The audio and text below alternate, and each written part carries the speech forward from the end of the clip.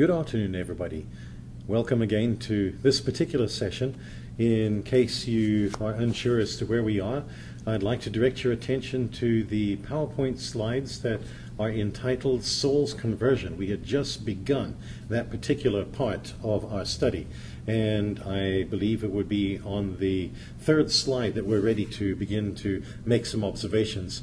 I would like to remind you that the first three PowerPoint slide series, that would be the one entitled Introduction, and then one entitled Historical Background, and finally the one entitled Saul's Conversion, would be the three that would be the subject of your first major test in this particular course. We were beginning to talk about the man named Saul of Tarsus and his conversion. And I'd like to reflect for just a moment on the very meaning of the word conversion itself. Sometimes it seems to me that we think in terms of conversion as a time when somebody changes his mind, or he's convinced that perhaps a particular way of doing things was not right and he went in another direction. But a conversion expresses the idea of a complete and thorough change of one's life. And I think that when you think about the Apostle Paul, you look at an individual who changed the complete course of his life, a diametric opposite change in the way that he was believing and living. And so the account of the road to Damascus and the days that followed are very significant ones, because here is the thing that precipitated the man who wrote a large part of your New Testament, who was profoundly influential in Christianity and still is, and the man who was the greatest preacher and missionary of his day, with the obvious exception of Jesus himself. So this is a moment that made a lot of difference. We may want to ask ourselves the obvious question: how does Paul's conversion differ from ours? I don't necessarily mean, when I ask that, whether or not he was baptized or the like, but how is it that Paul's conversion meant a complete change in the way he lived, and it resulted in this vibrant, evangelistic, enthusiastic, zealous service for God in the way that sometimes in our expression of Christianity we do not see? Now, I take you to the road to Damascus, that very signal moment in the history of the church, I think it's fair to say, as Saul of Tarsus is heading towards Damascus with the intention of persecuting Christians in that city. And there he's met with a bright light. I'd like to turn your attention to Acts chapter 9 and verse 4 in that particular moment in his life. Acts chapter 9 and verse 4.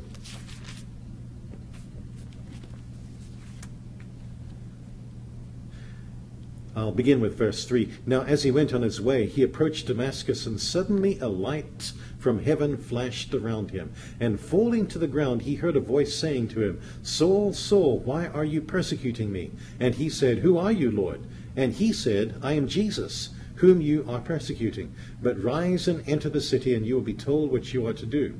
The men who were traveling with him stood speechless, hearing the voice, but seeing no one. Saul rose from the ground, and although his eyes were open, he saw nothing. So they led him by the hand and brought him into Damascus. And for 3 days he was without sight, and neither ate nor drank. Is a very matter-of-fact rendering of the conversion of Saul at that particular moment.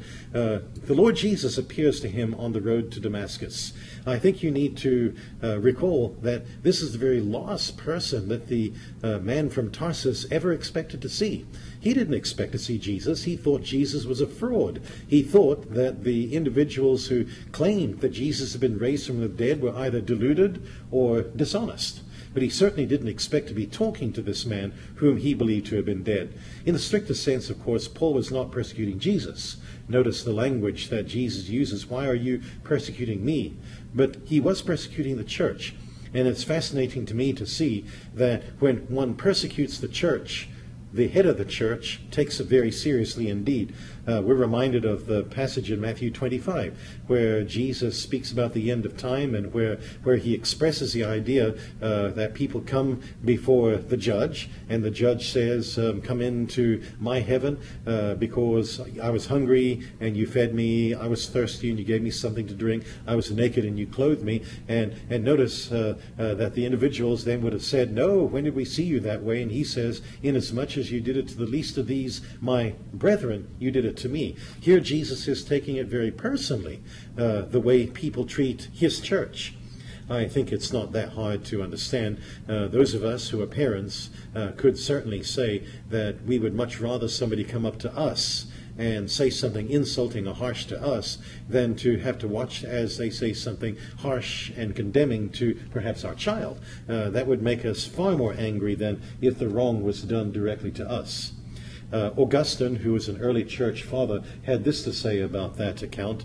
He was the head in heaven, crying out for the members still on earth. Here Jesus was the head of the church, and he was without question caring for and expressing that care for his own people. I wonder if Jesus still feels that way about his children. I wonder if he still feels that way about the church when we say disparaging things about our brothers and sisters in Christ. Do you suppose the Lord still feels as if we are persecuting him as much as anything else? Notice Saul's question back to the Lord. He says, "Who are you, Lord?" That was the reply. Then came the reply that Saul must have never expected to have heard. "I am Jesus of Nazareth, whom you persecute." Here the Apostle Paul had dedicated himself for some time to try and destroy the following that Jesus had, the Christians that were claiming to follow the risen Jesus, and yet in this instance we see that the Apostle Paul, or at least Saul of Tarsus, who didn't believe in his existence, was following him on this particular day, listening to him, speaking to him. I think about Paul's own words in 1 Corinthians 15, verses 5 through 8. If you would find that with me. Here Paul is reflecting on probably this very incident, and it seems as if to him it was a very significant moment. 1 Corinthians 15, beginning with verse 5. Here Paul is talking about various people who had been witness to the resurrection of Jesus. Various people who had seen the risen Lord. He mentions James. He mentions 500 people at one time in one instance. He mentions several of these. And then as we look at this, he adds, "Last of all, as to one untimely born, he appeared also to me." I assume that the phrase untimely born is referring to the fact that Saul of Tarsus saw the risen Jesus at a date later than the other apostles, and yet he did indeed see him. Then he adds, "For I am the least of the apostles, unworthy to be called an apostle, because I persecuted the church of God." Here Paul is probably reflecting on the very incident that we had just mentioned a few minutes ago in the book of Acts, chapter 9, the moment when Paul was speaking to the risen, living, victorious Jesus. And that seemed to be the beginning, at least, of the change in the Apostle Paul's life. Webster's dictionary defines conversion this way. It says it's a change of attitude, emotion, or viewpoint from one of indifference, disbelief, or antagonism to one of acceptance, faith, or enthusiastic support. I like that definition. It tells me that we're doing far more than just deciding what location we worship on a Sunday morning. It tells me that we're doing much more than refusing to murder and steal and the like. It's referring to a complete change of one's life. Conversion is like this. Mostly we're convinced, not converted. And it shows in the weak way that we lead our Christianity, the kind of Christianity we produce. Paul was converted to Christ. We're convinced to give up an hour or so on a Sunday morning. And it seems to me that that is the biggest difference between the way that the way that Paul viewed his and the way we view our service to God. In Acts chapter 9 and verse 9, it tells of a 3-day period where the Apostle Paul, or at least the future Apostle Paul, is blind, and he is praying, and he's refusing to eat or drink. Paul was the kind of man who took everything seriously. He was an individual who evaluated his actions and took very seriously the idea of whether or not he should serve God and in what way he should serve God. And so here is a man re-evaluating the entire course of his life. I think about something that Paul said of himself, Acts chapter 23 and verse 1. Acts 23, verse 1. Paul is looking back at his life, and he says this. Looking intently at the council, Paul said, "Brothers, I have lived my life before God in all good conscience up to this day. Now that is a fascinating willingness of Paul to look seriously and honestly at his own character. I know the preachers have sometimes suggested that according to this passage, the Apostle Paul, although he lived in good conscience before God all of his life, was in fact conscientiously wrong at some points in his life. And I think that's a fair point to make. He was no hypocrite, and I think that's really what I'm getting to. He was a man who, if he believed something was true, would act on it. Paul was not an individual with any guile or any duplicity or any cynicism in his heart and in his life. If he believed that Christianity was wrong, he would use everything in his ability to do Christianity in. Once convinced that Christianity was true, once convinced that Jesus was indeed the Son of God and that he was indeed alive and reigning in heaven, once he was convinced of that, the Apostle Paul became Christianity's most powerful proponent. He became its most effective missionary. This is the individual we're speaking of. Right or wrong, he was 100% sincere in what he did. In that respect, he was probably quite unlike we are in many ways. In Acts chapter 9, verses 10 and 11, we have another surprise disciple, because, as I suggested a moment ago, the Saul of Tarsus did not expect to see Jesus or speak to the Lord. Neither did Ananias. Acts 9, verses 10 and 11. Now there was a disciple at Damascus named Ananias. The Lord said to him in a vision, "Ananias." And he said, "Here I am, Lord." And the Lord said to him, "Rise and go to the street called Straight, and at the house of Judas, look for a man of Tarsus named Saul, for behold, he is praying. And he has seen in a vision a man named Ananias come in and lay his hands on him, so that he might regain his sight." But Ananias answered, "Lord, I have heard from many about this man, how much evil he has done to your saints at Jerusalem. And there he has authority from the chief priest to bind all who call on your name." But the Lord said to him, and this is going to be significant, "Go, for he is a chosen instrument of mine, to carry my name before the Gentiles and kings and the children of Israel." Apparently then, Saul is not the only person surprised to see or to speak to Jesus. Ananias also is. I suspect Ananias was laying low. Apparently they had heard of this man Saul and his intention to come to Damascus, and so the last thing that Ananias really wanted to do was to go speak to this very zealous Jew who was trying to do in the early church. I want you to particularly note, though, the word that the Lord uses when he speaks of Saul of Tarsus. In Acts 9:15, he tells Ananias that this man, that is, Saul of Tarsus, is a chosen instrument.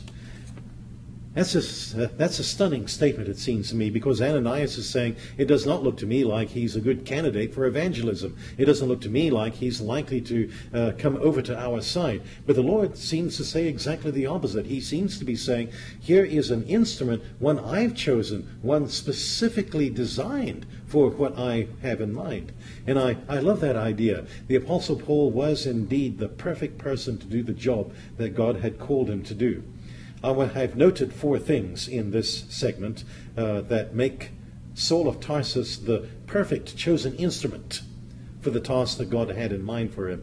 Number 1, Saul of Tarsus had great integrity and great commitment to what he believed to be right. We had noticed that a moment ago. He was a man who lived in all good conscience before God all of his life. Here is a man that nobody could stand up and say, "Why are you acting like something that you don't really believe?" Because Paul was 100% and always was 100% enthusiastic about what he believed in. Number 2, Paul's rabbinical training under Gamaliel made him a deep thinker and a great Bible scholar. I wonder what the equivalent, the modern equivalent of Saul of Tarsus being trained by the great Rabbi Gamaliel would be. Could we suggest perhaps that the young man Saul had gone to the equivalent of a Yale or a Harvard or an Oxford or a Cambridge and received training from the very finest theologians of our day? Gamaliel was exactly that. And I think it's no accident that the Lord spotted this man with his deep thinking and his great rabbinical training. Sometimes in our day and age we seem to disparage intellectual advancement. We seem to think that there's something wrong with a person who will develop his mind and develop his knowledge of the world around him and of reading literature and history and those kinds of things. But that was not the way Saul of Tarsus was, and it's not the way the Lord looks at it either.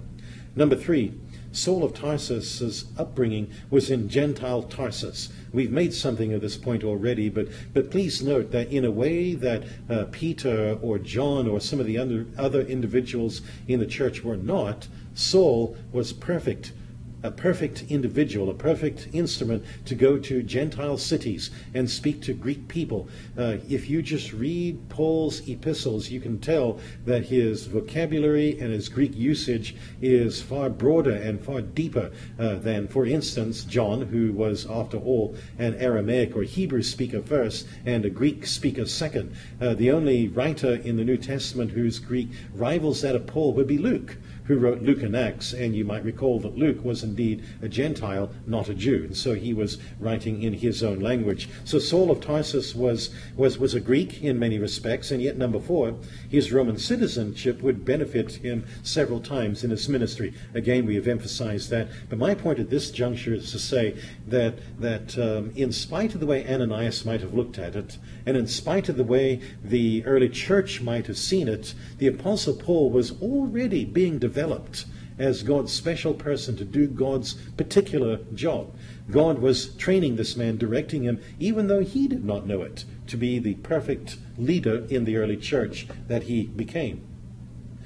Ananias was an individual who must have taken considerable courage to go speak to Saul of Tarsus. Of course, the Lord told him to, but many people have declined to do what the Lord has asked before and since. So Ananias went to the home of Judas on the street called Straight, and there he sat down and did the honors, taught Paul and baptized him. I pause to make an observation that there are many individuals in the Bible, particularly in the New Testament, who are not terribly well known and who perhaps did not have a very famous part to play in the growth of the church in the way that Peter or the Apostle Paul did. And yet, like Philip in John 1 verse 46 and Andrew in John 1 verse 41, these were quieter men who are otherwise unknown except perhaps for a few verses in the New Testament. And Ananias is the same way. Can you imagine being the man who baptized the great Apostle Paul? Can you imagine being the man who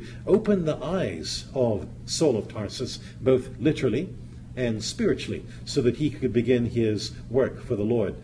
Now, as we begin to think about the newly converted Saul of Tarsus, and as I think back to the 3 days and 3 nights that the Apostle Paul spent in Damascus praying and neither eating nor drinking, it seems to me that those 3 days must have been a powerful impetus for the rest of his life. I wonder what was going through his mind. We can only guess, of course, because the Bible doesn't tell us specifically, but I suspect that Saul of Tarsus was reevaluating his life. He was looking back over the course of his life and asking, where did I go wrong? Where did I misunderstand God's ways and God's designs? How could I have missed it? And I wonder also if he wasn't running through his mind various Old Testament passages and now seeing them more clearly and saying to himself, why, yes, that messianic promise in the Old Testament did fit what Jesus did.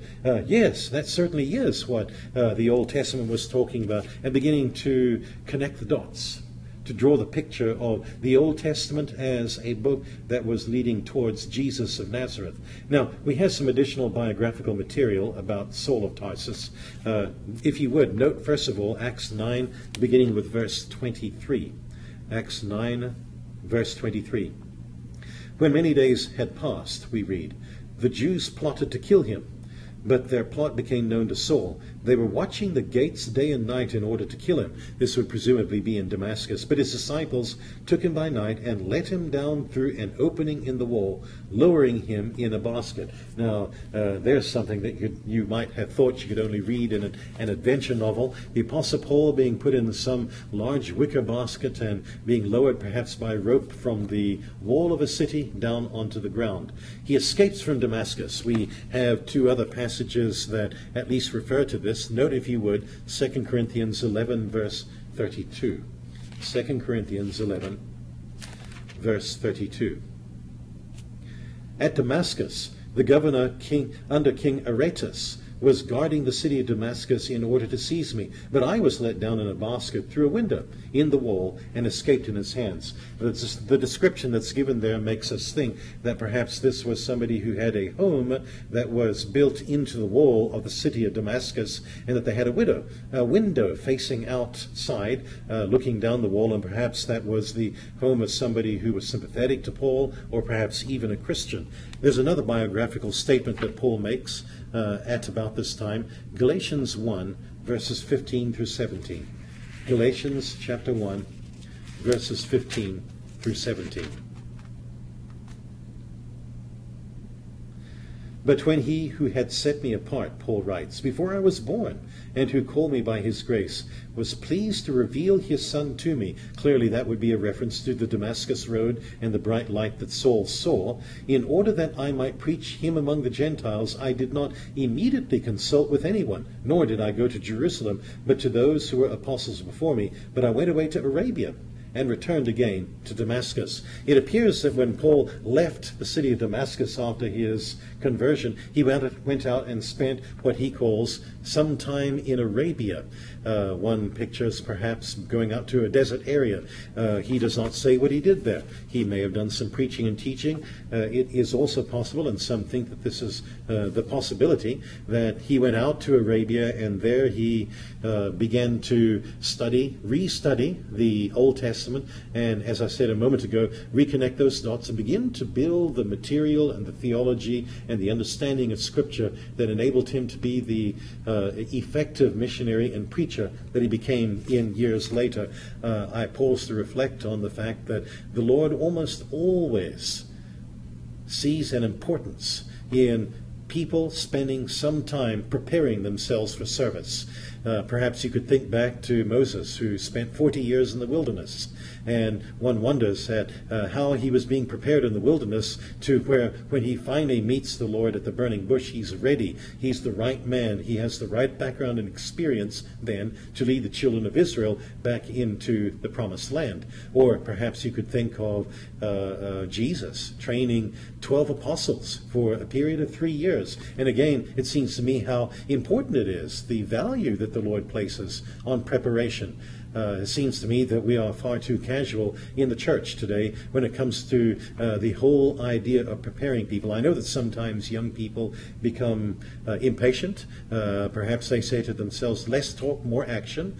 And there is a sense in which often acting, doing a campaign perhaps, doing door knocking or preaching and teaching or VBSs, particularly with the guidance of older Christians, mentors or something like that, would be an important part of somebody's training. Certainly Jesus was adept both at teaching in the formal sense and also at being a mentor and allowing the disciples to do some preaching and teaching of their own. He did both of those things. But my point at this stage is to say that when it comes to serving God, there is no such thing as being over-prepared. When it comes to serving God, we need to give him the best that we have.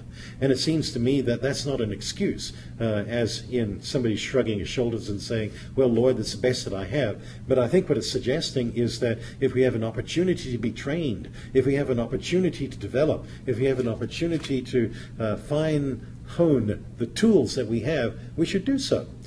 Carpenters are always sharpening their tools, and what we do as God's people is far more important than carpenters. And it seems to me that we should also sharpen our tools too. Now, when Paul does finally come down to the city of Jerusalem, I have no doubt in my mind that there was great speculation as to what had happened to him and what he was like, and whether or not the change from being a persecutor of the church to being a Christian was genuine. In fact, it was more than just curiosity. It appears that the leaders of the church in Jerusalem were nervous, even frightened about Saul of Tarsus. Was he really a changed man? Was this perhaps a way to get to know the inner circle of the church and find out who Christians were so as to later come back and arrest these? There is one man who became Saul's sponsor in this section. If you would, turn to Acts chapter 9, verses 26 and 27. Acts chapter 9, verses 26 and 27. And when he had come to Jerusalem, this is a reference to Saul, he attempted to join the disciples, and they were all afraid of him, for they did not believe that he was a disciple. But Barnabas took him and brought him to the apostles, and declared to him how on the road he had seen the Lord, who spoke to him, and how at Damascus he had preached boldly in the name of Jesus. Barnabas became Saul's sponsor at this particular moment. We probably already know Barnabas as a man whose very name means son of encouragement. His actual name was Joseph. If you want to refer to it, it's in Acts chapter 4, verse 36 and 37, where we're introduced to a man named Joseph from Cyprus, whose nickname was son of encouragement. I see in this individual a bright, sunny personality, a man who is positive in his outlook, an optimist about people around him. I suspect that Barnabas became hurt on many occasions because he would put trust in somebody and then that person's trust was betrayed. But I also suspect that many times it was Barnabas's confidence in other people that made the difference in their development. I am sure that a key to Saul of Tarsus' development and a key to his becoming the great apostle was Barnabas. I say to myself, God bless those individuals in churches all over the world who are brave enough to put an arm around a young person and say, son, I believe in you. Young lady, I think you can go far. Because it's those individuals that encourage and develop churches. And it was Barnabas in this occasion who took the risk, and it was a risk, of sponsoring Saul and saying, I believe in him. I believe that his change was genuine. Now, Saul spent some time in Jerusalem, we're told, and he also received a certain degree of opposition to what he was doing. We notice in verse 27, Barnabas took him and brought him to the apostles. Verse 28, so he went in and out among them at Jerusalem, preaching boldly in the name of the Lord. And he spoke and disputed against the Hellenists, but they were seeking to kill him. The Hellenists would be people who, like him, were Jewish people who had grown up in the diaspora, Jewish people who had grown up in Greek cities all over the known world. And so that's probably why he particularly had those discussions with them. Verse 30, and when the brothers learnt this, they brought him down to Caesarea and sent him off to Tarsus. Now, I read that, and I have in the notes here a statement, the 10 silent years. There's a time then that Saul of Tarsus leaves Jerusalem, the center of Judaism and the center of the upcoming conflict between Christianity and Judaism, and he goes back up to Tarsus. What was he doing in Tarsus? The Bible doesn't tell us. It doesn't tell us his activities up there, but we do know this, that these must have been quiet years. The map that I have given on the PowerPoint shows the location of Antioch on it. It is in the central part of the map and down at the south. Antioch of Syria. If you look a little bit north and just around the corner of the coast of the Mediterranean, and just about 50 or 60 miles then to the north and to the west would be the city of Tarsus. The two cities are not that far from each other. Now, this is a case of, meanwhile, back at the ranch, Saul is in Tarsus. We don't know exactly what he's doing. Is he preaching and teaching? Is he developing a church there? Or is he laying low? Is he discouraged? Is he still reevaluating his life? Acts doesn't tell us, and we have no biographical information from anywhere else. But let's follow Barnabas for just a few moments, because he continues to be significant in the Apostle Paul and his development as a preacher of the gospel. Find, if you would, the passage in Acts 11, verses 25 and 26. Acts 11, verses 25 and 26. We have Barnabas in the city of Antioch. He's gone up there and he's encouraged the church there. It's a growing church. It's a metropolitan church. In fact, the Bible tells us it is a multicultural and multiracial church, implying probably that the church of Jerusalem was not so much. The church of Jerusalem, for obvious reasons, was Jewish. But here in metropolitan Antioch, the third largest city in the ancient world at that time, there were Jews and there were Gentiles both, and so the city began to take on that characteristic. Barnabas goes up there. He's sent by the church in Jerusalem. He encourages the church there, which is not a surprise. That is his nature. But we read this, verse 25. So Barnabas went to Tarsus to look for Saul. I'd like to emphasize that phrase, to look for Saul. It seems to me that Saul was not easily found. He wasn't in the Yellow Pages. He didn't have a website giving his address. He didn't have a Facebook account. It seemed like it took a little bit of trouble and effort for Barnabas to find him. But it says, and when he had found him, he brought him to Antioch. For a whole year they met with the church and taught a great many people. And in Antioch the disciples were first called Christians. There, of course, is that very famous statement by Luke to suggest that here for the first time that wonderful name, that wonderful term Christian was used. But I want to reflect a little more on what Barnabas had done. It seems to me that Barnabas is a good team player. He's an encourager. We've noted that already. But it may be, and we're speculating here, but it may be that Barnabas realized that his role was not necessarily the role of a deep thinker or a scholar or a teacher. And he realized that there was another man who was perfectly placed to do that. And that's why he went the 60 or 70 miles to the city of Tarsus, looked for Saul, found him, and brought him back to the city of Antioch. I can only wonder at that conversation as that door was knocked and the door was opened a crack, and there was Barnabas looking into the eyes of Saul of Tarsus. What did he say to him? Did he say to him, "Hey, Paul, what are you doing moping around here? What are you doing hiding? Come over to Antioch"? I wonder if Barnabas wasn't the kind of individual who recognized that though he had some talents, genuine talents of his own, that Saul of Tarsus as a rabbi and as a deep thinker would be just the right kind of teacher for the young and growing church at Antioch. Because the biblical text indicates that the church grew by leaps and bounds. It grew more and more, and then of course comes that great saying, and the disciples were called Christians first at Antioch. When you think about that particular term, you probably, or most scholars probably think of a passage like Isaiah 62 and verse 2. Would you turn back with me to that passage?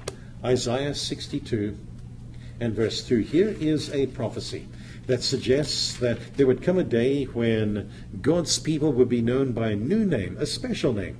Here it says, "The nations shall see your righteousness, and all the kings your glory, and you shall be called by a new name," Isaiah says, "that the mouth of the Lord will give."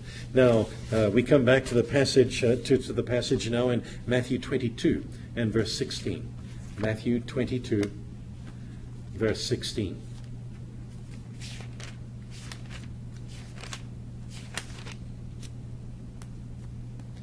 We read this, "And they sent their disciples to him, along with the Herodians, saying, 'Teacher, we know that you are true and teach the way of God truthfully, and you do not care about anyone's opinion, for you are not swayed by appearances.'" What I want you to notice is the use of the word Herodian. Herod, and then I-A-N at the end of that. That would be a reference, a grammatical reference to people who were admirers or followers of Herod. They were Herodians. In the same way, Christians, if I can pronounce it that way, would be people who admired and followed the teachings and the lifestyle of Jesus Christ. Hence, Christians or Christians. The designation I-A-N in Greek, or I-A-N-O-S in the Greek lettering, referred to ownership, as in the use of the word Herodians, people who followed or belonged to Herod. And the question a lot of scholars have come up with is this: who first came up with a name? Who was it? It says in Acts that they were called Christians first at Antioch. Who did the calling? Luke seems to assume that by the time he writes his book of Acts, that the name is in common use and is simply giving us the origin of that use. There are two theories that scholars have come up with. One of them is that God called them Christian. That was the divinely appointed name, and they even refer back to the passage we read in Isaiah 62, which says that there would come a day when these people would be called by a name God would give them. The second theory is that the people in Antioch called them Christians. It seems to me that there was perhaps a left-handed complement. People knew and saw individuals who lived such a thoroughly Christ-like lifestyle and who named his name so commonly and so frequently that they just simply became known as Christians. It's a wonderful compliment when you think about it. There are many good terms and solid terms to refer to followers of Jesus by. We're disciples. We are servants of God. We are children of God. There are a lot of names that we could use for people who serve and follow Jesus, but perhaps the most honored and the most wonderful would be Christian, because in that very name we wear the name of Jesus himself. If you want to look at it this way, in a sense, this is the same thing for individuals as the collective term Church of Christ. In other words, a group that has gathered together in honor of Jesus Christ. And Christian would be for individuals the same kind of compliment. The Christians in Antioch were so distinctively, completely, and thoroughly followers of Jesus that the townspeople simply gave them the name that made the most sense. These people were Christians. I would like to ask the question, what are we known by? What does our community see in us? Do they see in us hardcore knowledge of the Bible? Do they see in us a deep commitment to serving God in as accurate and as biblical a way as possible? Those are good things. Somebody says, well, maybe they should see in us love for each other and the like, and that would also be a good thing. But my suggestion is that we have won a great victory if people see in us most dominatingly the character of Christ himself, if they see in us that the characteristics of Jesus Christ. Now, I pause to make some observations because that's the end of that PowerPoint. This is the material that would be part of your first test in this course. The 3 PowerPoints, I remind you, are the ones entitled Introduction, and then Historical Background, and then Saul's Conversion. I have designed this to be a rather early test so that you can already start to know how you stand in this class, and perhaps also early on understand the Michelian system. I remind you, if you've not had a course of mine, that what you would especially be looking for in this particular test would be any of the listings. Anytime I have 1, 2, 3, 4 given in a particular slide, 4 things about Paul or 5 things about the Jews or something like that. And the test question would go something like this. We spoke of 4 things that about the Apostle Paul. Please give me 3. That's the way that would go. You would also do well to look for any definitions of words. Anytime a Greek word is given and then the definition of that Greek word is added to it, you'll probably see words that are in italics. That would be the Greek or perhaps the Hebrew word, and you might say to yourself, okay, highlight that. It will all be drawn off of these notes. So as you read through the notes, look at the illustrations, the pictures, and obviously take them out. Take anything out that seems to be an illustration done by Mitchell, and then look at the notes of the life of Paul and his background specifically. You probably also need to look at the people who did various things and identify them. I would look for names like Philip of Macedon and something that defined him, or Alexander the Great, or someone like Octavian, Caesar Augustus, Mark Antony, and find out what they did, and perhaps in your preparation write out the notes. Now, the test will be timed. I will probably give you something in the region of 30 minutes to do the test. I am doing that because we're in a situation where I cannot have you in a class room where I can observe, and so this would be a test that I hope would be of your memory and of the benefit of your study. So I wish you good luck in the test. I hope that it is something that allows you to cement in your mind the material that we have been going over so far. So the next PowerPoint series is the one entitled First Missionary Journeys. That, of course, implies a second and a third missionary journey, and that's indeed the way we will organize this. So if you go onto Blackboard, find the one that says First Missionary Journey, and then in the next few minutes, we don't have that long on this particular session, we may as well start on this. The first missionary journey of Paul probably began in about AD 47 or 48.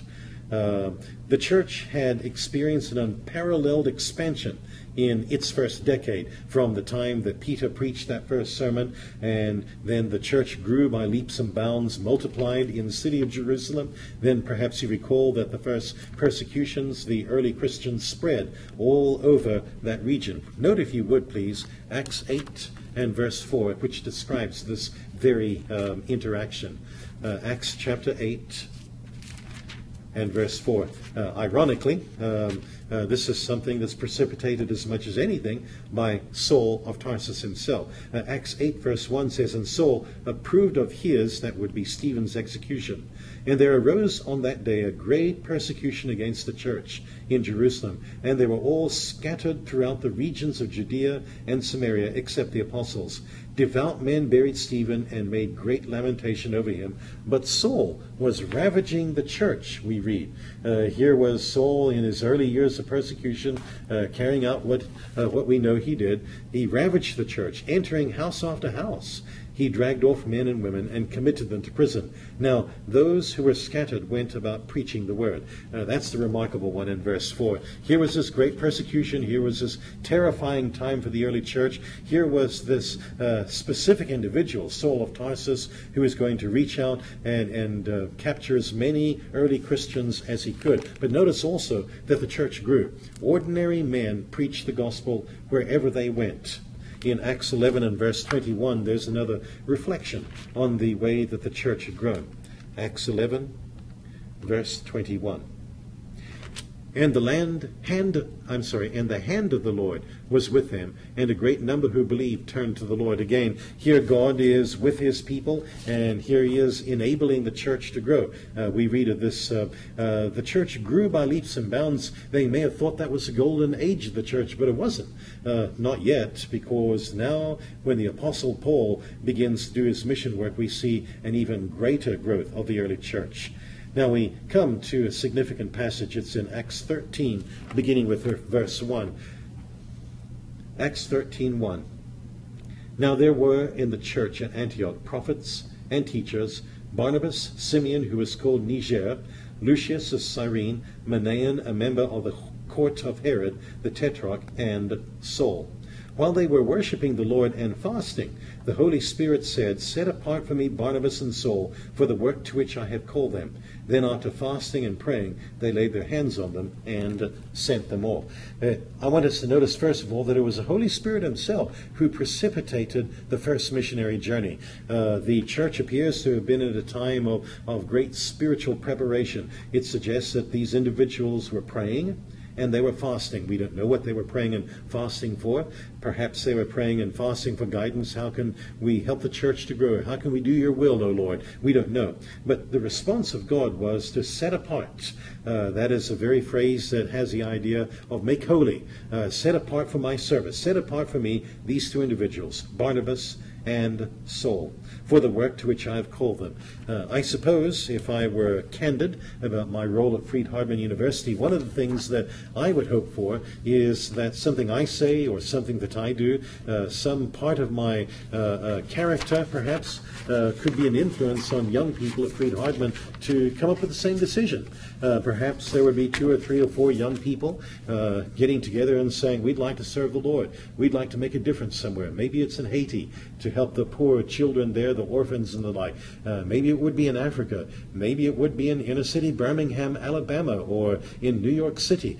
It could be anything, but my suggestion is that hopefully at Freed-Hardeman, in the 4 years the young people find themselves here, this would be the incubation moment where great leadership and great mission work could be begun. Well, it was the Holy Spirit himself who named Saul and Barnabas for this particular trip. While they were worshiping the Lord and fasting, it looks like they were making a special effort to dedicate themselves to something. And here, the Lord actually has an idea of his own. He wants Saul and Barnabas to go do this mission work. The role of the church in missions. What is the church for anyway? I suppose sometimes people must get the impression that the church's purpose is to build a church building in a community and be there 3 times a week.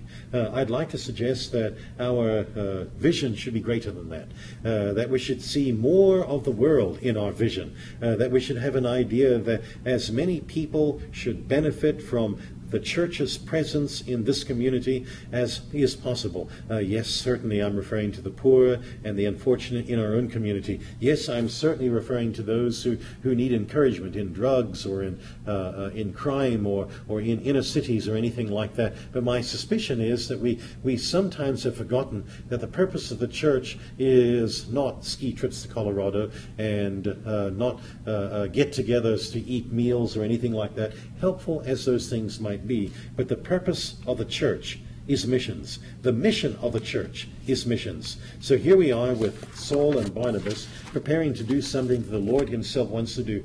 I reflect on that for just a moment. You might recall that it was God who said to the disciples, the apostles originally, go to Jerusalem and wait until I send you the signal. And then, of course, it was on the day of Pentecost when that exactly happened. The Spirit came onto the apostles and they began to speak in tongues, and Peter preached that first great gospel message. You might also recall that later on it was God who again tapped Peter on the shoulder in a number of different ways to encourage him to preach the gospel to Gentiles. That was the story of Cornelius.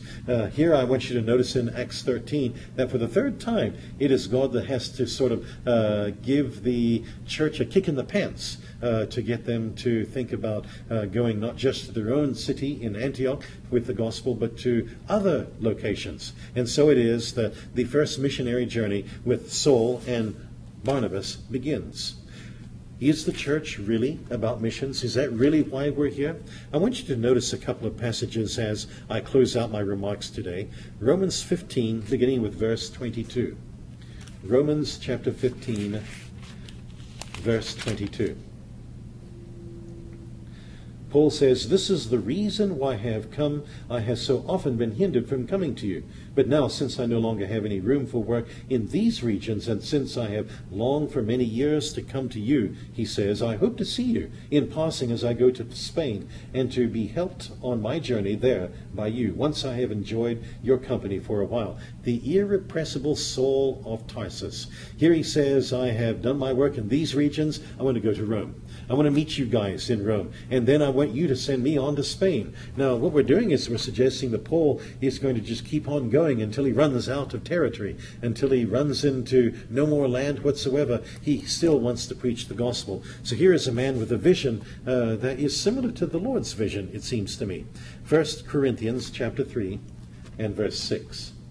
1 Corinthians chapter 3 and verse 6. I planted, Paul says, Apollos watered, but God gave the growth. Certainly the emphasis of this particular verse is that part where God gives the growth. But notice that Paul sees himself as a planter, an individual who goes out to new territory and cultivates the ground for the first time and lays in the seed of the gospel. Apollos' role apparently was to come behind him and to tend and develop and grow. Both of those are important parts of the task. Colossians chapter 1, verse 23. Colossians chapter 1, verse 23. The Apostle Paul says this interesting thing about the work that had already been done. If indeed you continue in the faith, he says, stable and steadfast, not shifting from the hope of the gospel that you heard, which has been proclaimed in all creation under heaven, and of which I, Paul, became a minister. Paul can say by the time he writes to the Colossians, this is a prison epistle. He probably wrote it from Rome in a prison back to the city of Colossae. But he can say at that point that the gospel had been preached everywhere under heaven. Of course, this is according to Paul's knowledge. This would be the Roman world. He did not know about the New World, the United States, or great extents of southern and central Africa or Asia. But the world that he knew, the gospel had been spread to all of that part. And I guess what I'd like to do in the last few moments of this particular lecture is ask ourselves a question. You who are listening to me will go to Belgium. You'll see an awful lot of people in Europe who do not know Christ and do not serve Christ. And I hope it'll be on your heart that you ask yourself, how do we influence these people? How do we lovingly and yet truthfully reach out to these individuals and give them the opportunity to come to know Jesus? Because it seems to me that wherever we go, that is our responsibility. I hope today you have a good day.